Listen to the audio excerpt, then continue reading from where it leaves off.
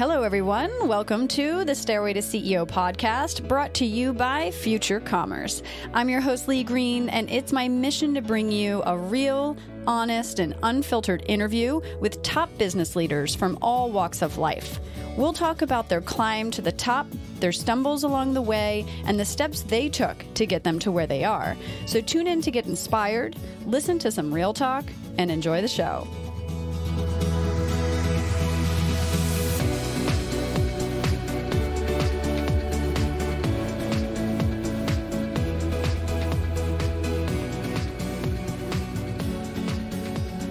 Welcome to another episode of the Stairway to CEO podcast.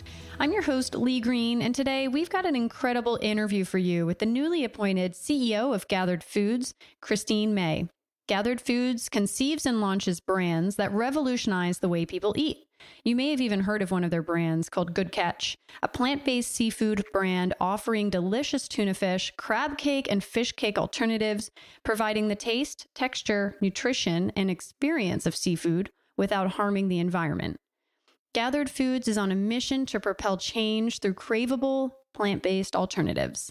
In this episode, Christine shares with us her inspiring career journey from climbing the corporate ladders at Procter & Gamble, Nike, Coca-Cola, and more, to landing her first CEO role at Gathered Foods. She shares with us her personal leadership legacy statement, which she created while working at Coca-Cola, and talks with us about what it takes to be an influential leader. Tune in to hear all of this and more, and if you like what you hear, don't forget to subscribe to the show and leave us an awesome review. Speaking of which, I'm going to give a quick shout out to Rosie Burns, who left us a review on Apple Podcasts. She says, Lee Green, you have a great voice and interesting, straight-to-the-point questions. This is the first podcast review I've ever written, and I listen to a lot of podcasts. Great job. Keep it up. Thanks so much, Rosie. We really appreciate you taking the time to give us a review. I personally read all of our reviews, and they really mean a lot to me and the team over here at Stairway to CEO. It's time to get back to the show, and with that, we hope you enjoy this episode.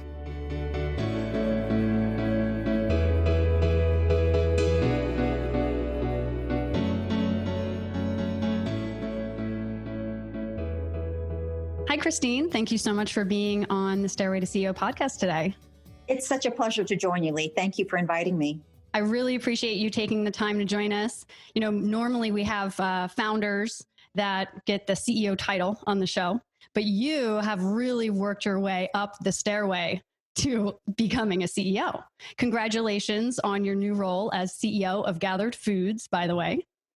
Thank you so much, Lee. And you know, we were talking earlier, I love your title, Stairway to CEO. And you know, one of the things that I have personally traveled as many different stairways. You know, I've learned there's so many different ones. There's a spiral staircase, it's the one that's split two different directions. And, you know, to find your path, you know, I have traveled many stairways. And so I'm happy to share that journey with you. I know. I love that you say that. And I was like, yes, that's exactly what I'm talking about. Totally different stairways. There's so many different ways to become a CEO. And I can't wait to hear what your story is. Let's start from the very beginning. Where are you from? What was childhood like? Well, absolutely. So I am a first generation Texan. So my parents actually immigrated from Asia, and I did all my formative education in Texas. And when I went to university, I thought I was going to become a doctor, Lee. And, wow. You know, at that time, there was no biomedical engineering major. So I was a chemical engineer with a biomedical engineering concentration pre-med. Wow. And I was thinking, you know, if I don't go to medical school, at least I think I'll have a fallback on a respectable salary that I could survive on. And yeah. In fact, I decided not to go to medical school, and I joined Procter & Gamble as a process engineer, and I made coffee. Oh, wow. I worked for the Folger Coffee Company, which was the fully owned subsidiary of P&G. I wore steel-toed shoes, a hairnet, and literally my brother's blue jeans. Straight out of a fashion magazine. Exactly. You know, it was such an amazing experience, but throughout, you know, having that engineering degree and then now being in a manufacturing facility, I didn't know what a debit or a credit was. So I decided that I wanted to go back to school. So I went back and got my MBA.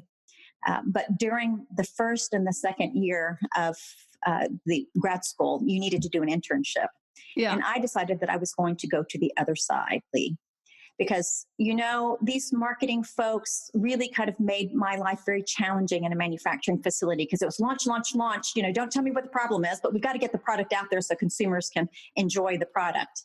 And they didn't want to hear my problems. So I said, I would really like to understand what this other creative side is.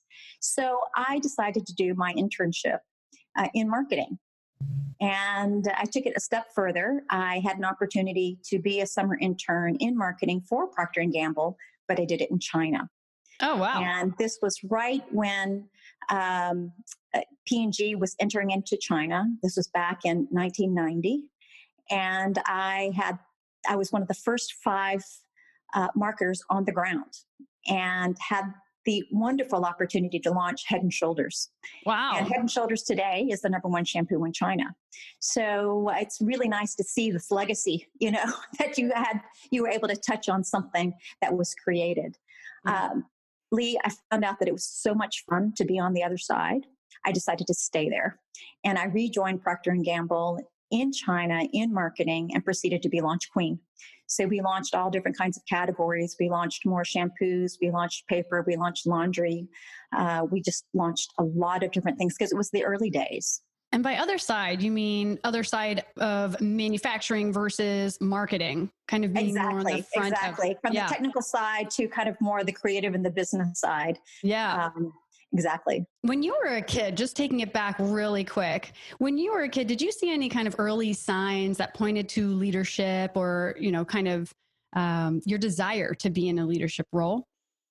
There was always those moments, when you were in high school and you had these opportunities to be in clubs and take leadership positions. And yes, I did get to do that. And plus, I'm the oldest. I have one younger brother, and I always like to boss people around, of course. I'm an older sibling too, so I totally get that. It's like an innate thing as an older sibling. You're just the one that has to trailblaze through everything yourself and then report back to the younger sibling. Don't go this way, go this way. Right. Don't wear your socks over your ankles in high school. You could get made fun of. You give them all the heads up. Then But the other part of it too is that if you really want something, I was always brought up that you should find a way then to go achieve it. And the only way that you can go do that is to make that difference yourself and find a way. Where did you learn that? From your parents? Absolutely, from my parents. My father is a retired university professor, and my mom is, she started her career as a surgical nurse and then became a homemaker when I was born. But always, always, always, they encouraged me, you can do what you want, find a way. That's awesome. And what were some of the challenges that you faced as a kid growing up that you had to overcome? I was really very lucky, Lee. That's good. I guess what I had were more like luxury problems. Yeah.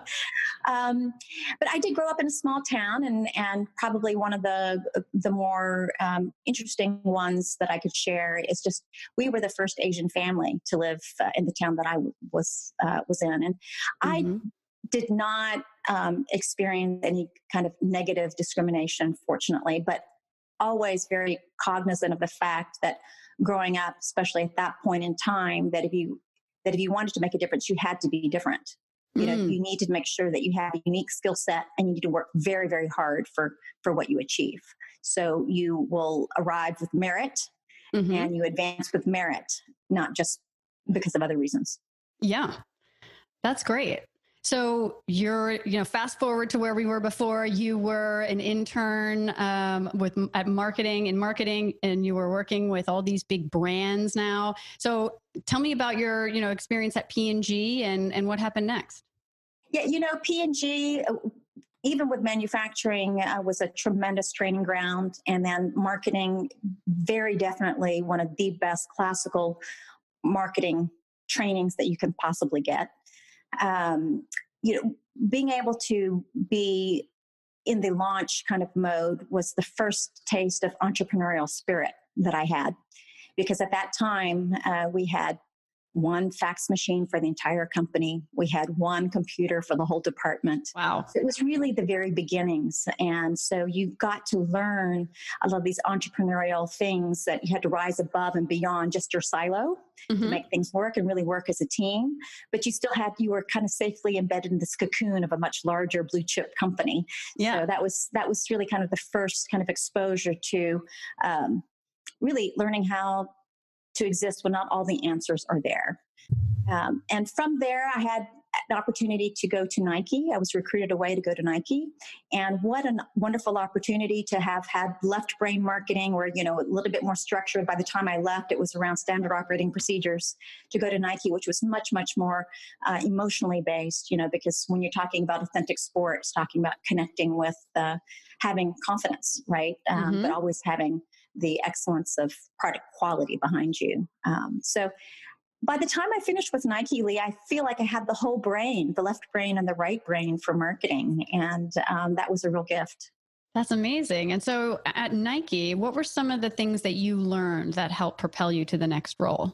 So at Nike, I was the regional marketing director for Greater China, Southeast Asia, New Zealand, and South Africa. So it was a real concoction of a lot of different cultures, a lot of different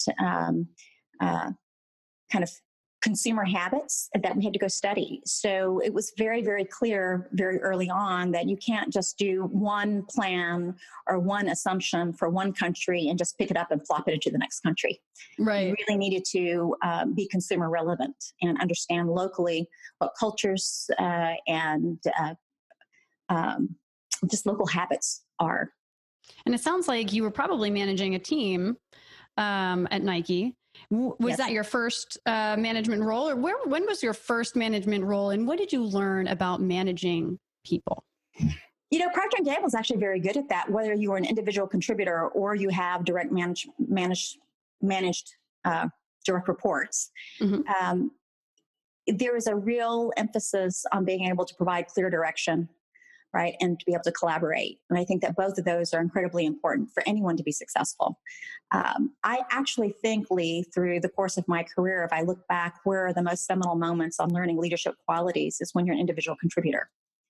Because it's much harder to be an influential leader when you have to influence to achieve results versus somebody who is obligated to follow your directive. And so I think that even if you're an individual contributor and you have aspirations to be a leader, that's a really important skill set to have, is to be able to influence. So what is that skill set? What is the skill set that separates an influential leader from just a regular leader? When in the roles that I've had in the past, sometimes if you work as an individual contributor, there's a boss, right, that has far-reaching influence, but they also have direct management that report into them. I was always very careful not to use that person's name. It's like, so-and-so said that you needed to get this to me, and so please do it, right? For me, it was always explaining the why. We need this because of X, Y, Z. If you have any questions, please, I'm happy to go over those with you. So it was really kind of focused on the deliverable at hand, and that they would provide what was requested or information if you're requesting, because they could see the value and why that information needed to be passed. So it's really about the why. Why are you asking me, as opposed to who is asking you to go do this? Right. That, to me, is probably one of the more powerful insights to be successful. Hey, real quick, I wanted to tell you a little bit about Future Commerce Insiders. Insiders is a weekly newsletter that brings you the information you need at the intersection of technology, entrepreneurship, and commerce. If you're a tech founder or an operator at an e-commerce brand, Insiders is purpose-built just for you. Commerce connects all of us, and entrepreneurship gives anyone the opportunity for economic advancement. So, commerce entrepreneurship has the ability to change the world. Want to join us? Do it right now at futurecommerce.fm. That's futurecommerce.fm. Communication is so key It's sometimes really challenging for people to learn how to communicate properly. And just like you said, making that very, gentle kind of slight switch in communication just speaks volumes, right? And creates that influential leader. What are some Agreed. other communication skills that you learned along the way that has really helped you to get to where you are? To be clear on what the expectations are, I mean, what I found that, for the most part, everyone comes with good intent. Everyone wants to pull together to achieve the result and to enjoy success. But as a leader, if you want that success, you have to make sure that everyone is working to the same North Star. I've explained to people, we can all start at point A and all need to end up in point B, but we need to be really sure B is not about like a 50-mile radius. It's actually a place. It's a point in time. So it's a place and it's an agreed upon time where you will meet. Now, some people will take the train. Some people will take the plane. Some people will walk. It doesn't matter. But you all have to agree that you're going to meet at the same place at a specific time. And as long as that journey is outlined and what the end point is, people will get there. Right? Yeah. Because they don't want to miss the reunion, right? Point B, and to help people along their journeys is really important, because somebody might get stuck, or you might have car trouble, or you missed your plane. But as long as you're working as a team together, you help each other, right? Yeah. And find alternate routes so you can still get to point B at the same time. Yeah. And so you were at Nike. How did you transition into your next role? So from Nike, we had the Asian economic crisis that happened. And so I've suffered through a few of these crisis situations, but that prompted a move back to the US. And I joined the Dow Chemical Company in Michigan and joined their think tank, basically. It was called the Growth Center. And this was then now an exposure to my first foray into true strategy. And the assignment, for instance, was we have 8 global business units. What will the 9th one be? So this was a wonderful opportunity to be able to kind of dream, on behalf of a large company, but to be able to dream and dream big, to see how you can make lasting impact. So that was, it was really a great learning experience, because it could show that you don't need to be distracted by the constraints that you see in the near term. Because then a responsibility is to dream and to break new grounds, to change things. You have to be willing to think beyond. That's awesome. And so I know you've spent many years working at Coca-Cola. Is that what happened next? How did that happen? Exactly. So I actually ended up working for Dow, and then I left Dow and joined a .com in California.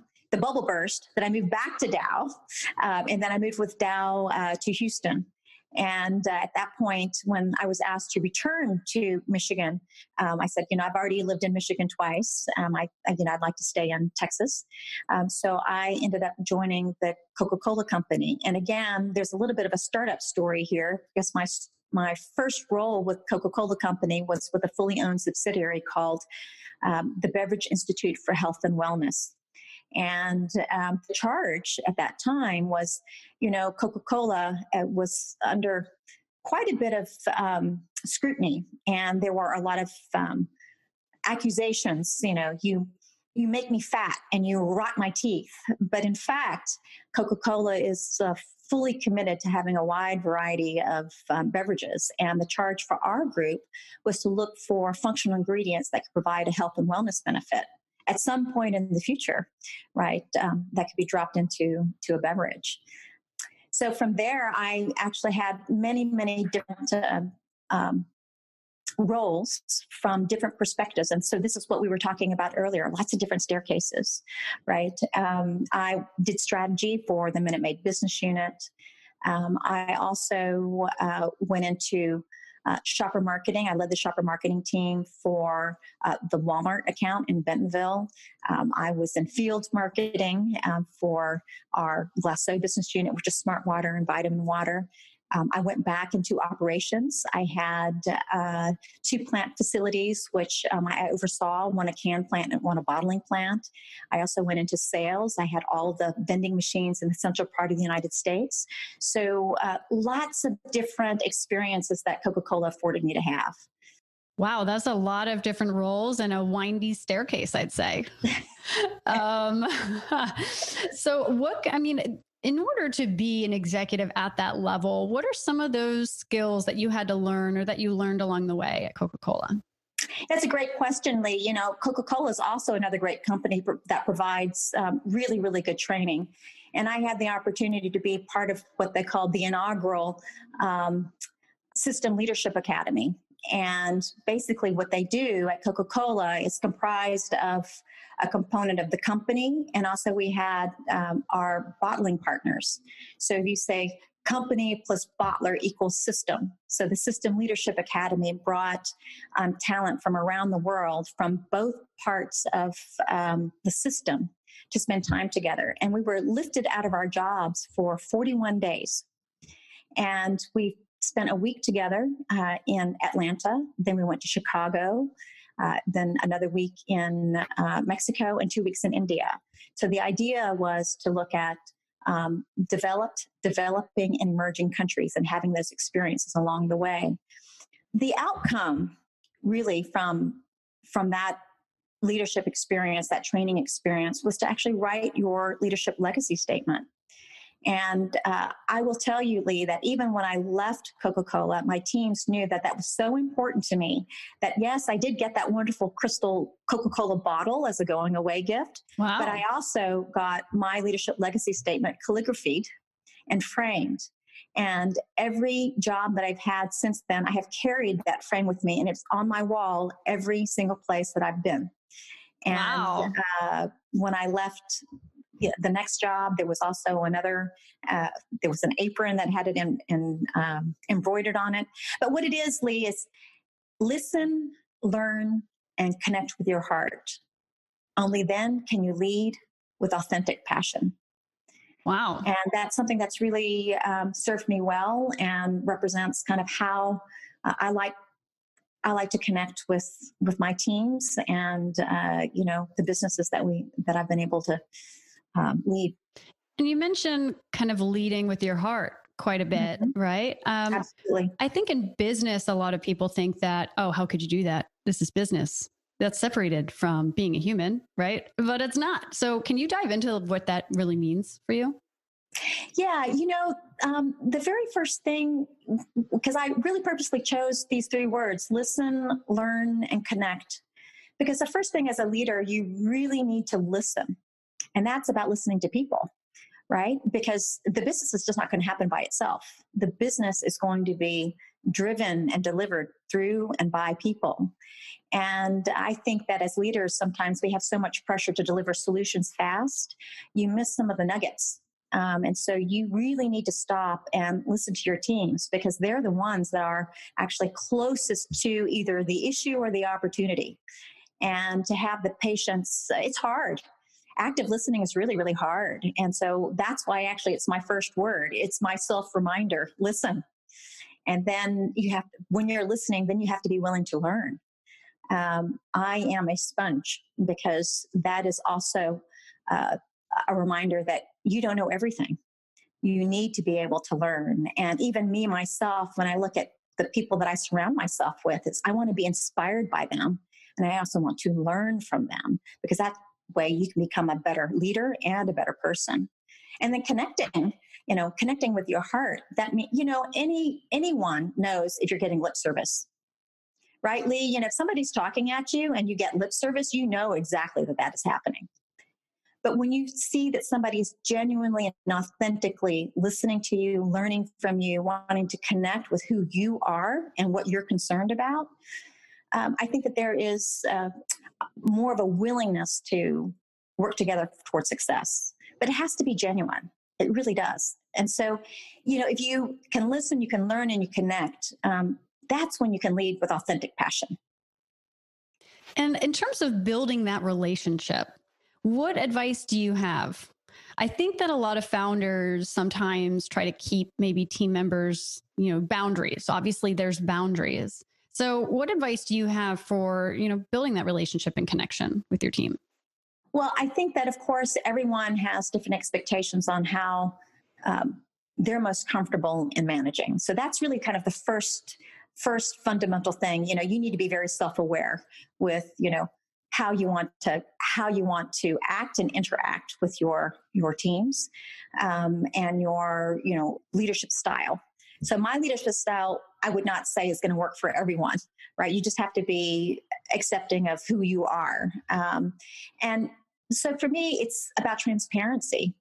I'm pretty transparent, with the people that are around me. And I also will admit when I don't know something, right? I really try to surround myself with people who are better than me. And I know that you hear that, but it's really true. Because if you can rely on and trust people to deliver on kind of their functional expertise, and you have that ability to kind of put a lasso around the whole thing and bring it together, right, into fruition, that's where it becomes pretty special. So transparency and honesty is kind of fundamental to how I like to work with folks. And as leaders, we can't know everything about what every team member does. So how do you manage and lead team members without truly knowing their jobs, right? Like maybe your expertise isn't in that field. How do you manage and track their progress and kind of manage team members like that? Well, it comes back to listening, right? And it also, I am not a financial wizard, but I do know how to ask questions, because in the end, what you need to do as a leader is to be able to make some decisions, right? So you need to make decisions based on data, and also through recommendations from your teams. And so it's really kind of an engaged conversation and dialogue that you're learning. But ultimately, the decision will be the decision, right? And so it just needs to be backed by the data that needs to be supportive of the directions and the choices that you may want to explore. So at Coca-Cola, you had a wonderful career there. You learned a lot. You created this leadership legacy statement, which is amazing. And then, so what happened after Coca-Cola? I know you've had, a bunch of other companies you've worked for. Tell us about those. Well, Lee, I had always wanted to go back to Asia. And I was not looking, and sometimes the best things happen when you're not looking. But I was not looking, and I had an opportunity, though, to lead the global business for kitchen appliances for Philips. And Philips is actually a Dutch company, global headquarters in Amsterdam. So the first question I asked is, well, where's the role again? Right. And I said, well, it's in Shanghai. And I said, well, why would it be in Shanghai? I said, well, 85% of the manufacturing base is in Asia. And at that time, the company was integrating two acquisitions, one in China and one in India. And I thought that it was really a lot of strategic foresight from the company to say, we're just going to be in the middle of the action. That's where most of the work is. That's where the manufacturing is. We're going to have a strategic headquarters there. And so I said, I'm in. So I moved to Shanghai, and that was in 2014. And I ate my way around the world, Lee. It was fabulous because, we had a charge to create kitchen appliances that could meet the power of homemade food, right? I mean, kitchen appliances deliver that joy. They're the vehicle, right, to deliver that joy for making great homemade food. So you had to understand. And actually, I've been in many kitchens around the world in all the different regions. Fascinating. That is fascinating. I mean, tell me about the kitchen appliance space. I mean, in your experience there, it sounds like you got to travel a lot. You've seen a lot of appliances. What are some insights you can share maybe about the industry? For kitchen appliances, one of the interesting things is that, whether you are a homemaker or you're working, or the beauty and the power of homemade food brings families together. And homemade food is sprinkled with love. And kitchen appliances can help ease some of the cutting or chopping or things that are super time consuming that you don't have. And it's really an enabler to be able to do that. So it was really nice to be able to talk to consumers and see how much joy that was extracted, just because these appliances allowed them either to experiment, to explore new culinary experiences, but also ultimately to see the smile on a family member's face when they could taste what you made. Exactly. That's really cool. So what happened after Philips? So after Philips, I had an opportunity to join Beiersdorf, which is a German skincare company. And that was to oversee the Asia Pacific business. So still based in Shanghai. I jumped into a completely different industry. And Lee, I know that we're looking at each other. Hopefully I look 10 years younger, right? Because I learned so much about skincare, when I was at Beiersdorf. Now, Beiersdorf has brands that you might recognize in the U.S., Nivea, or Eucerin, or Aquaphor. Oh, yes. My husband is German, so he loves his Nivea. Okay. Yes. Well, there you see. Yeah. There you go. It has definitely an emotional connection, a lot of nostalgic qualities. Mm-hmm. And it was an amazing time, because I think that skincare is so fundamental, right, to what we do every day. And but of course, I was able to learn so much more. And in terms of the skin regimen, there are definitely standards of excellence out there, which I have learned because I was told that my skincare regimen was unacceptable when I first joined. Oh my gosh. We'll have to talk about that after the show, because I'll need some tips. But, it's interesting that you say that that your husband, knows Nivea. I think one of the other things is, we had talked this earlier, is that you can't just take what works in one country and just blindly put it into another country. One example is that Nivea, which is in the blue tin, a German who has probably experience with his grandmother using it on him, right? When you close it, the feedback is it can be a little messy. Some of that little cream can kind of come out. And I said, but if you're not so familiar with it in another country, you're not as forgiving, right? And so you might not go back. So you have to understand that. And then there's a period of education. And then there's just, the whole invitation to experience, and then get that awareness, purchase and repurchase, going. Because they want to come back, not just because of the emotional connection, because some people don't have that history. Yeah. So you have so many different industries that you've worked in. It's really incredible. I mean, from, beverage at Coca-Cola to skincare to appliances. I mean, this is like a kind of crazy path, honestly. Lots of staircases, Lee. Lots of staircases, very windy. I mean, I think a lot of people would be afraid to apply to jobs that are way outside of the industry that they've been in, right? Because it's a lot easier to stay on the path you're on. What made you want to choose to gain so much, such a wide variety of experience in different industries? Well, they're all still central around the consumer experience. And so everything that I've done everything that I've done is connected to the consumer. The companies that I've chosen have always been anchored in high quality. And these are really, central to the choices that I've made. And I would also say that most of these are going to be in the health and wellness space. So my journey, there are some commonalities, even though lots of different staircases, there are some commonalities. I love consumer goods. I have a passion for health and wellness. I actually have, I'm drawn to food and beverage. And so you can kind of see through those choices how that has manifested itself. So how did you land at Gathered Foods, and why plant-based foods? Yeah. Well, We've kind of gone through this history, this walk down memory lane, and it's really been a tremendously rewarding career, Lee, across, a number of amazing multinational companies, but still wanted to stay in that wheelhouse, right, of consumer, of health and wellness, and really kind of a preference for food and beverage. I really wanted to partner with a founder to help scale a brand onto its next curve of growth. So I know that those are like really tight parameters to follow, but that was honestly my goal when I made a decision to migrate from the corporate environment to an entrepreneurial ecosystem.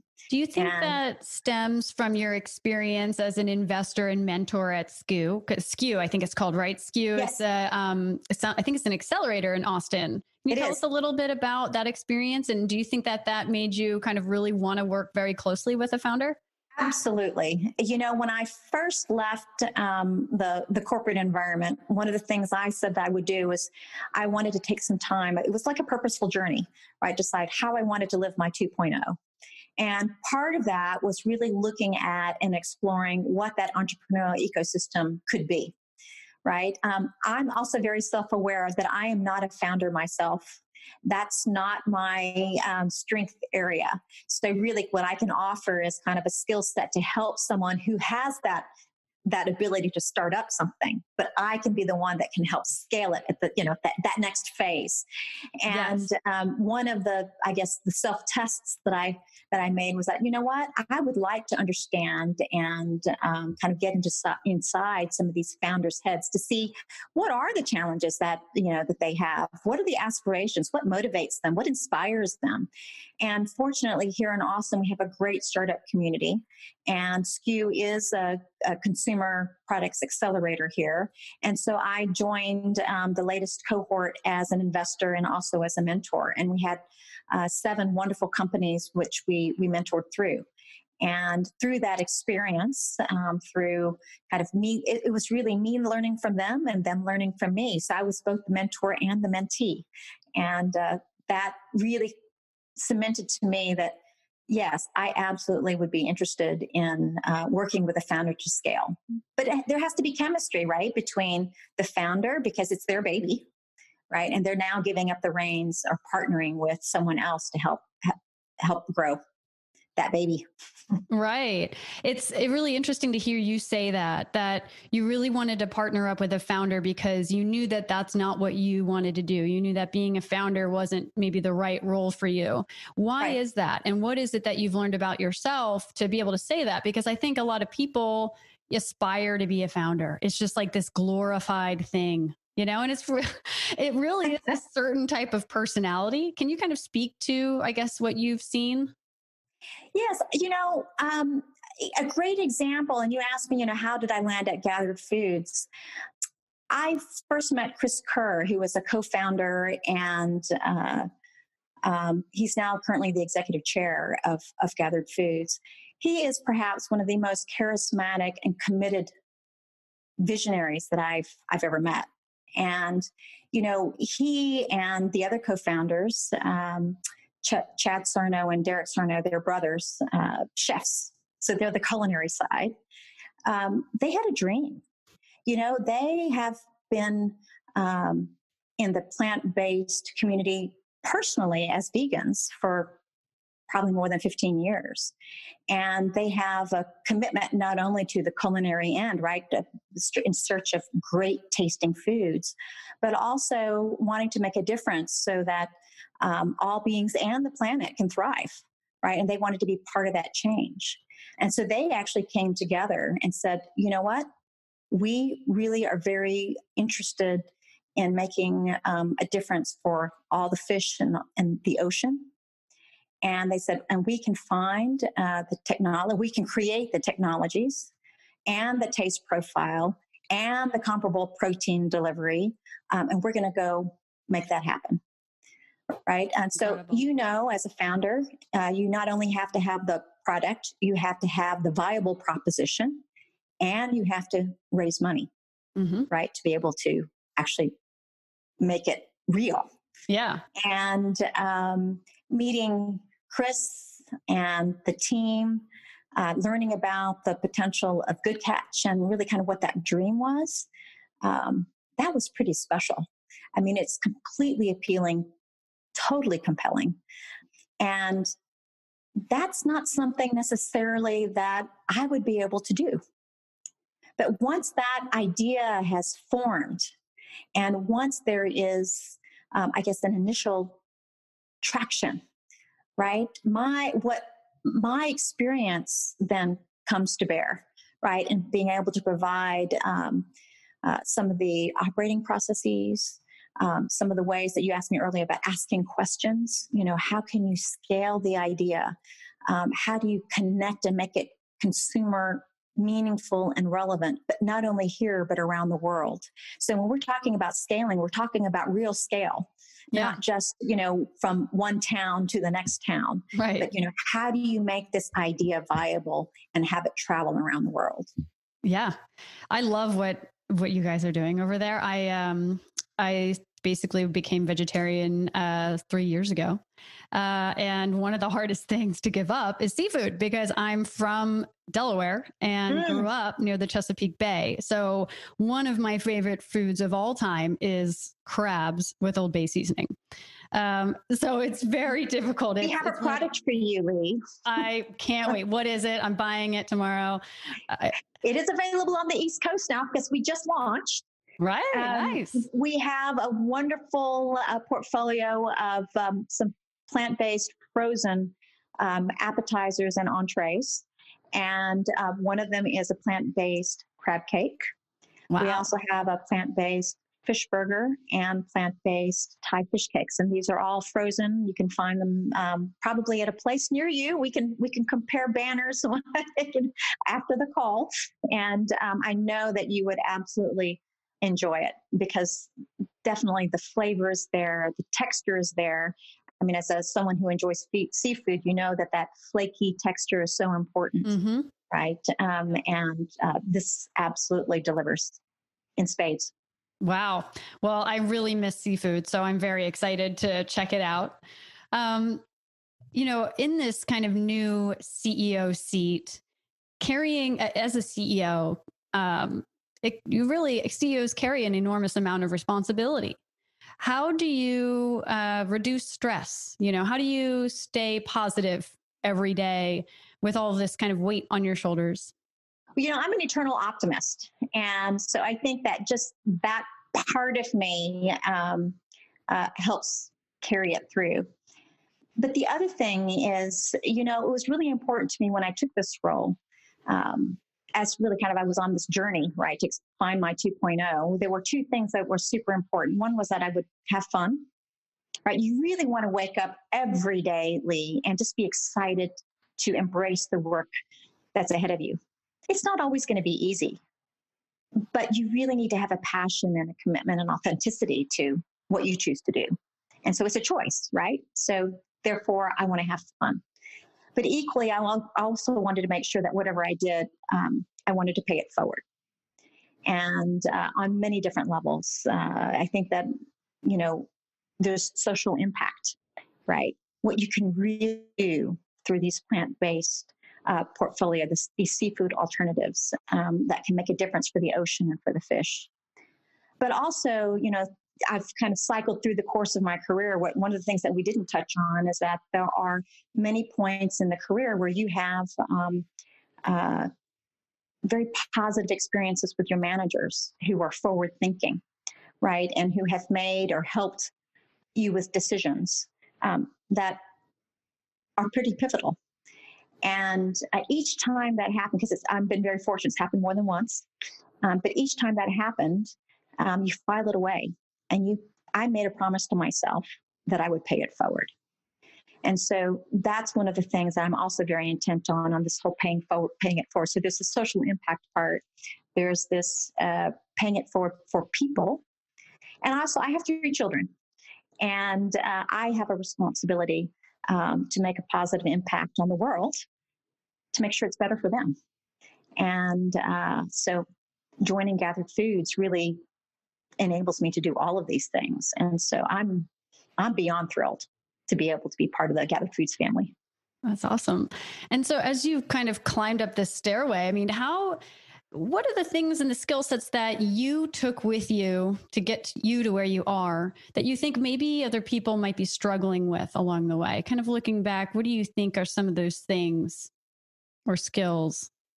I would have to say is don't settle, and look, I certainly understand the realities, especially today, right? There are a lot of people that are facing challenges, um, difficulties, and you have to make decisions, practical decisions. And I can respect that. If you have the opportunity, though, to make a choice, then my strongest piece of advice is don't settle. Don't compromise on what you believe that you want. So again, you have to be self-aware about where you want to do, what you want to do, and why you want to do it. But if you can answer those questions for yourself, then it's really important. Then you can try to find your spot, right? I used to have folks who wanted to take expatriate positions in China when I was living there, and they would come and do their visits, right, to say, okay, do I really want to move here? And I would ask them, I've got 3 questions for you. Why do you want to take this job? Is it because you're going to have fun, you're going to advance your career, or you're going to make more money? So it's these 3, right? So I said, if you come for one of the 3, you'll be okay for about 6 months. But then after the 6 months, you're going to start to question your decision. If you can get to 2 of these 3, you'll be fine. But if you can get 3 of the 3, then it is an absolute dynamite experience for you to go after. Don't try to compromise. Try to get all 3 of them. But again, it just depends on what your personal circumstance at that point in time. But that would kind of be the ideal. And that's why I say try not to settle, try not to compromise if you can manage. That's great. That's really insightful.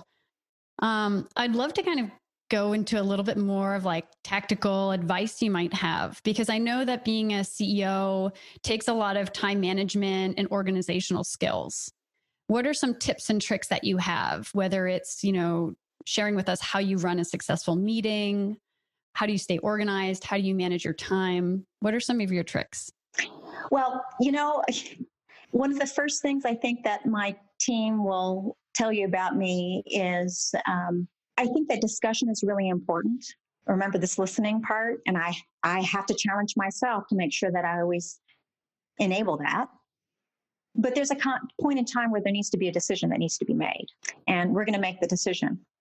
So what are the things that are critical to making that decision? And let's get after it.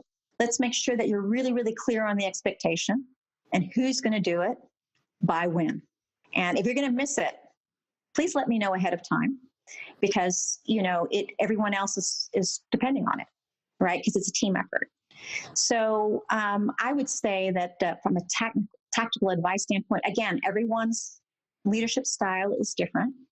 But for me, it's really important that we're clear on our expectations of each other, right? Because I always ask, what do you need from me? What help do you need from me? And I will also say, by when do you need it? And I also will always try to answer all of my emails within 24 hours. And if I don't, for some reason, I tell them, if I haven't answered you within a day, you have every right to chase me at any level. If you need an answer, come and chase. It's okay. That's great. So you really just let your team say, you can hold me accountable too. Yes. I think that's really strong. It works both ways. It has to work both ways. I agree with you completely. I agree with you. I think there's a lot of managers and leaders, though, that think that it doesn't go the other way. That think that, oh, I'm running the show. You come to me. You don't tell me what to do. I'm not going to respond to you. There's nothing you can do about it. There's a lot of bad managers out there. I'm sure you've, had your own experience. We all have. So where did you pick that up? How did you learn that that's the way to do it? It's experience that you gather along the way, but also, as I've changed jobs and as I've changed companies, people also ask me, so what are your expectations? And typically, especially when you're interviewing with the person that you're going to work for, right? I said, and I've said this for more than 20, 25 years, so I'm not making it up just to answer your question, Lee. I said, I need two things. I need to be inspired by you, and I need to be able to learn from you. And so those are the two promises, and those are the two things that I think is a two-way street, right? So I need to be inspired by my manager, and I also want to learn from my manager. So in turn, I feel like I have that obligation then to do that with my teams. But part of the inspiration and part of the learning is about communication, about dialogue, and about shared accountability. Because otherwise, it's not a healthy relationship. Yeah. And speaking of kind of accountability, I guess, we're all human. We all make mistakes. Is there any time where you made a mistake early on in your career or had a major challenge? How did you overcome it? You admit it. That's the first step. Yeah. That is absolutely the first step. We all make mistakes, but you have to have the courage to admit it, learn from it, and then take the corrective action so you don't repeat it. Is there a story that you could share with us about an example of that from your career journey? Oh, how many are there?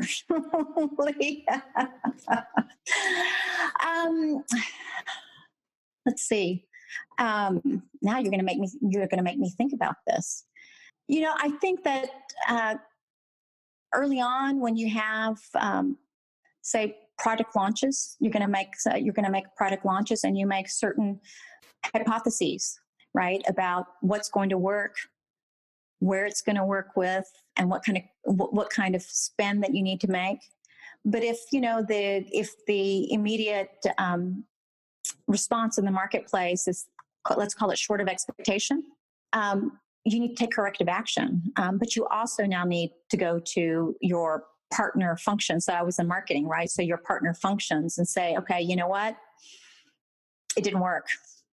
But we can't dial the clock backwards. And we're now under time pressure. I need your help. And because we need to make a change. And so you have to admit when it doesn't work and then find a solution together. Yeah. And it sounds like you have to be vulnerable and willing to ask for help. Yes. A lot of us think that we are invincible. But you can't be. I mean, I think that like you said, we're all human. Mm-hmm. I think that when you are in a position of leadership, you do need to inspire confidence. Yes. Right. You need to provide clear direction. Mm-hmm. You need to provide the choices that have been made and ensure that at all levels those are understood. But at the same time, I think it's healthy to be human. Yep. Because you win together, but you lose separately. Interesting. You win together, but you lose separately. What do you mean by that? If you are in your silo and it's not working and you don't ask for help, you're losing. Mm. But then you quickly spiral because you've got no one to help lift you out. But if you can reach out your hand and you've built a team of trust and respect, there will be a lot of hands to reach out to help lift you up. And then together, go find the win. I feel like with this remote working, there's a lot of teams and probably, teammates, individuals that are siloed. And managers have to work even harder to keep everybody together and inspired and motivated. Is there anything that you've done to kind of lift up spirits, or what advice would you have for managers to better connect with their teams? Whether you are remote or not remote, my answer will be the same. It is important for you to, if you are the leader, to get your teams together regularly. And my personal opinion is that you have a responsibility to each of your direct reports to spend quality time with them. So for instance, for me, my executive leadership team, we meet minimally once a week as an entire team. And then I also have standing one-on-ones with each of the folks on the executive leadership team. Now, that doesn't mean that we don't meet at other times. We do. But that means that there's a standing time that is our time together as a team, but also my one-on-ones. I think that's hugely important because, we get so busy, right? And get distracted. And then Yes. if you don't, for me, again, I'm very structured in this way. If you don't have that, you can just kind of pile up. And usually what it is, I would say, it's your list. You let's just go down your list. And there could be they could be not even connected to each other, but all these like little questions that may not be enough for a meeting or a call or a text. We just kind of go through the list and we take care of it. But that's, to me, the balance that you have to achieve. So whether we were work from home or we were in person, that would be the same answer. That's really cool. And I like that you have the one-on-ones and you have at least once a week meetings. Those are all really important things. What are some limiting beliefs that maybe you've had to overcome to get to where you are today? Tell me more about your question, limiting beliefs. Limiting beliefs like self-doubt. Was there ever a time where, you kind of doubted yourself in some way? Like, what were some of those limiting beliefs that you had to push through? Yes. And say, no, that's not true about myself. I'm going for it anyways. Well, Lee, I told you that when I left corporate life, I wanted to take a bit of a sabbatical so I could decide what I wanted to do for my 2.0. Yes. Right. And as I began to think about that, it's not an easy journey because you really have to challenge yourself about what is it that I want to do? And that's a purely personal thing. It is not something that you kind of have to listen to what other people expect of you, right? Other people expect you to be, hugely successful. You're going to quickly land something and you're going to be super happy. Okay, that's what they expect you to do. But for you, you need to decide what you want to do and under what parameters will make you happy. Mm-hmm. So yes, it's very easy to have self-doubt. It's very easy to feel a little bit lost. And I will tell you, that's part of the journey. You almost have to feel that before you can kind of lock on to what it is that you want. And I will say that during this kind of period of exploration, one of the guiding things, it was self-talk, but one of the guiding things that I told myself, and I give this advice to many of my other friends who might be going through transition, is it's actually two things. One is choose joy. You really need to choose joy. You can't wait for things to get easier or simpler or better because life is always going to be complex. So find the spot where you can choose joy and then find peace. So those two things, choose joy, find peace. And that helps you on this journey as, to kind of confront these limiting beliefs because, at every moment when you're in this exploration, it's easy to say, okay, well, I'm not sure whether I'm going to find this. Mm-hmm. But if you're always kind of going with that goal in mind or that objective of mind of how am I going to choose joy? How am I going to find peace? You'll have the courage not to settle and not to compromise. Interesting. Because I wonder if some people find joy in the comfort zone, but you're saying that can lead you to go outside of your comfort zone. It could. I mean, that's a personal thing, right? Yeah. But it's a where at this, and look, I've also learned you can ask me the same question at 3 different stages of my life, and I'm going to give you a different answer. Right. Because of your personal circumstance. Yes. Right. So this time, when I went, it's like, choose joy. Well, where is that going to be? And for me, it was about having fun, and it was about being able to deliver social impact, or doing good. And that was kind of my filter of what I wanted to do next. And then you can embrace and just feel joy every morning that you wake up, right? Because you can recognize there are going to be ebbs and flows. There are going to be ups and downs for sure. But the broader picture is about choosing joy because life is just too short. That's so true. Yeah. So how do you work to improve yourself so that you can best lead a company? Do you read books? Ask for feedback. Okay. Feedback. I think feedback is Feedback is really important. Yes, absolutely. Just there's going to be becoming more aware, in terms of self-education, right? In terms of just broadening your horizon and being able to explore. I'm a very curious person. So, I'm going to be reading, searching on the internet for lots of different things, just to kind of expand learning. In terms of real day-to-day leadership, it's about looking for feedback. How can I help?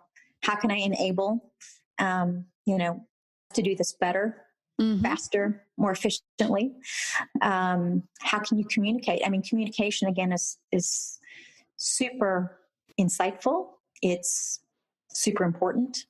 It's definitely super important too when it comes to delivering that feedback. So, Yes. What advice do you have? How should managers be delivering constructive feedback? Constructive feedback, I think there's probably a little bit of an art to it. You provide constructive feedback on what matters.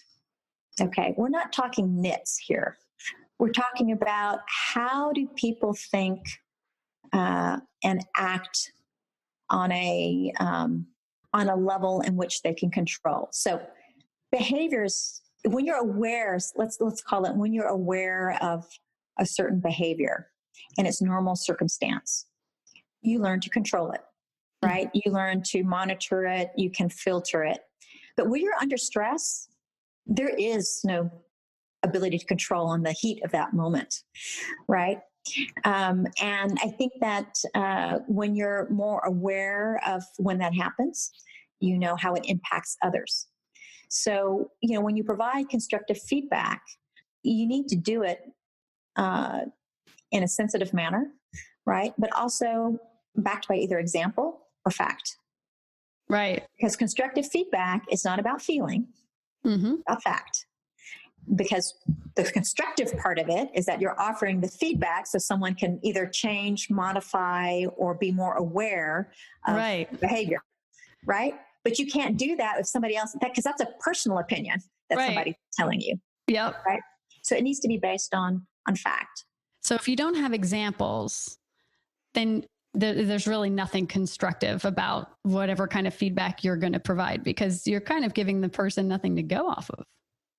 Well, it depends on what kind of feedback that you want to offer, Lee. If you're asking someone to change their behavior because there was something that happened, or you were able to provide data, that's one thing. Another way that you wanted to provide feedback is if somebody has either offended you, or if you're upset, or something that's not necessarily kind of general behavior, but there was an incident that happened, right? One of the best ways to be able to talk about it is not doing it in an accusatory manner, but saying, hey, when you did that, you made me feel like XYZ, right? You made me feel incompetent. You made me feel like I didn't know my job. Was that your intent? Because but not in an accusatory manner, but was that really your intent? Or, give me some feedback. Then you're already giving them or signaling to them that there's an issue. But if you walk in there and say, that didn't work for me, you're really just going to have to change because that just isn't going to work, that's not going to get you anywhere. Right.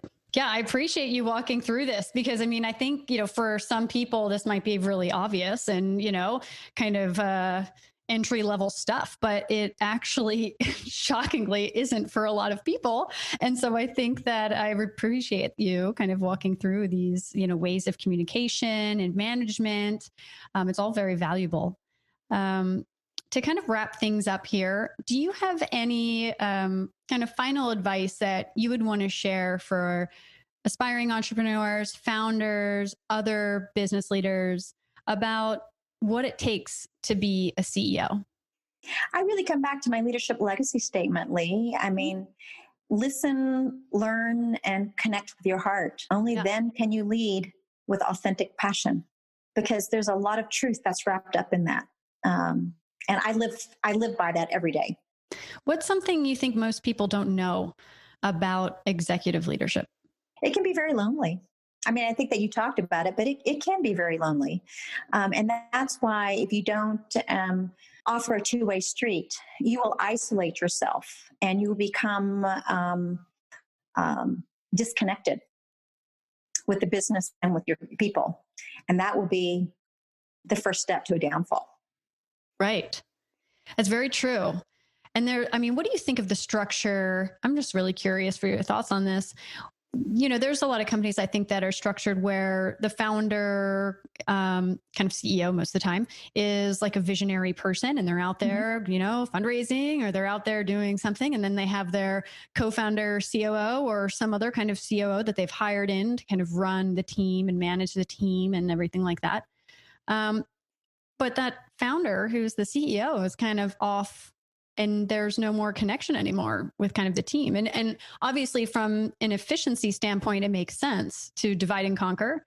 But in a lot of ways, I think when that CEO is very separated from the management of the team and there isn't that two-way street anymore, it's kind of siloed to the one person. What do you think about that kind of organizational structure? And what are your thoughts on that? Well, when that happens, Lee, you have to change the structure because it's not working anymore. It's not effective. But if you describe the instance that that you just kind of outlined, what I would say is that those two folks, the CEO who is the founder and then the COO or president, who is actually running the operations, if they have a really good relationship, because that only works if you have a good relationship and the chemistry is good, they should have a conversation with each other to see how should we create the culture of this company on its next step. Right. It doesn't mean necessarily that the CEO has to completely disappear, but you know what? Remember, you have to be self-aware of what you're really good at, right? And a lot of the visionaries, they like to create, they like to innovate, and they don't want to be constrained by a box, right? Or by anything that's tight. They want to be free. And that doesn't mean that the founder, in this instance, the CEO, right, has to leave or be divorced from the company. There's going to be a way. Some of them want to be the chief creative officer, or they could step away from the day-to-day of the business and become an advisor. There's all different kinds of roles, because my suspicion in this hypothesis, right, hypothetical situation, that the CEO, the founder, is probably not happy with exactly kind of how it's working. So you need to play to the strengths of everyone. And especially since you're, a startup or you're more flexible, right? You can change things, right? Yeah. Everybody needs to play to their strength. And that's how you win in the end. Remember, have fun, right? Yes, absolutely. So what is next for Gathered Foods? What can we expect? What's rolling out next? I know you mentioned some crab cakes, vegan crab cakes. So I'm super excited to check those out. What else do you guys have coming out? Well, my ambition for Good Catch is that we dare to grow.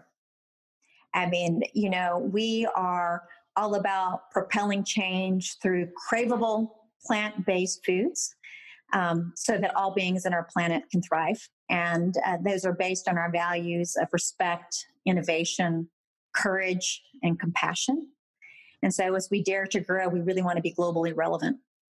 So, definitely look for us to make presence and impact, not only here, but around the world.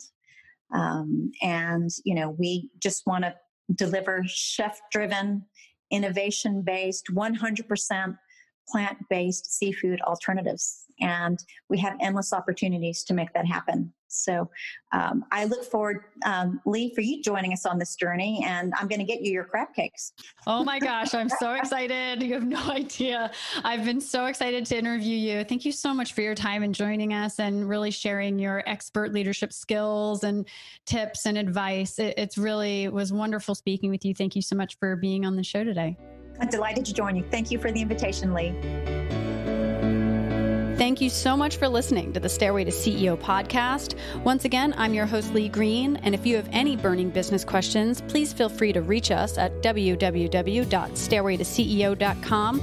We'd love to hear from you. And if you like what you hear, be sure to subscribe to the show, tell your friends, leave us a review, and follow us on Instagram at Stairway to CEO. Until next time, guys, keep on climbing.